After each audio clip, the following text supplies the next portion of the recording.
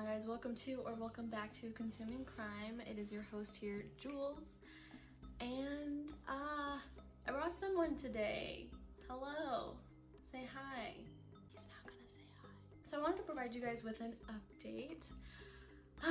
I know it's been like on and off. I'm posting every week. We're on a roll. We're doing great, and then radio silent. And I have an explanation, and it is sitting on my lap. For those listening to me, I have my child with me, and yes, his face is covered because I host a true crime podcast. I'm probably one of the most paranoid people out there, and I don't want to risk everyone seeing how cute my baby is.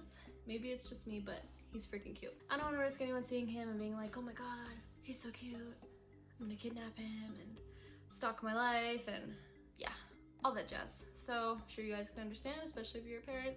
I'm gonna get back on it. I did some rebranding. As you guys can probably tell, I'm just gonna call out the elephant that's been in the room and no one's talked about the damn elephant.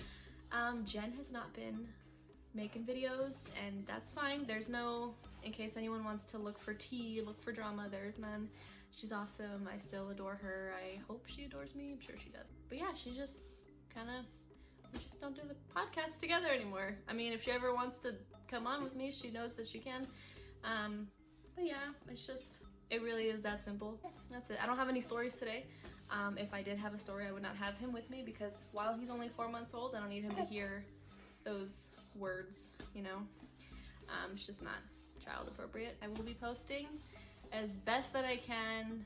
I have a very needy child.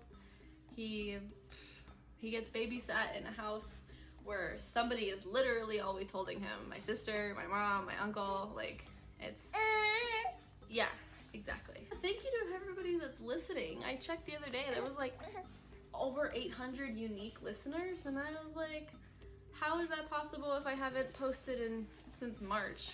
But thank you guys very much. He just punched me in the face. And yeah, you will definitely be hearing from me very soon. Bye.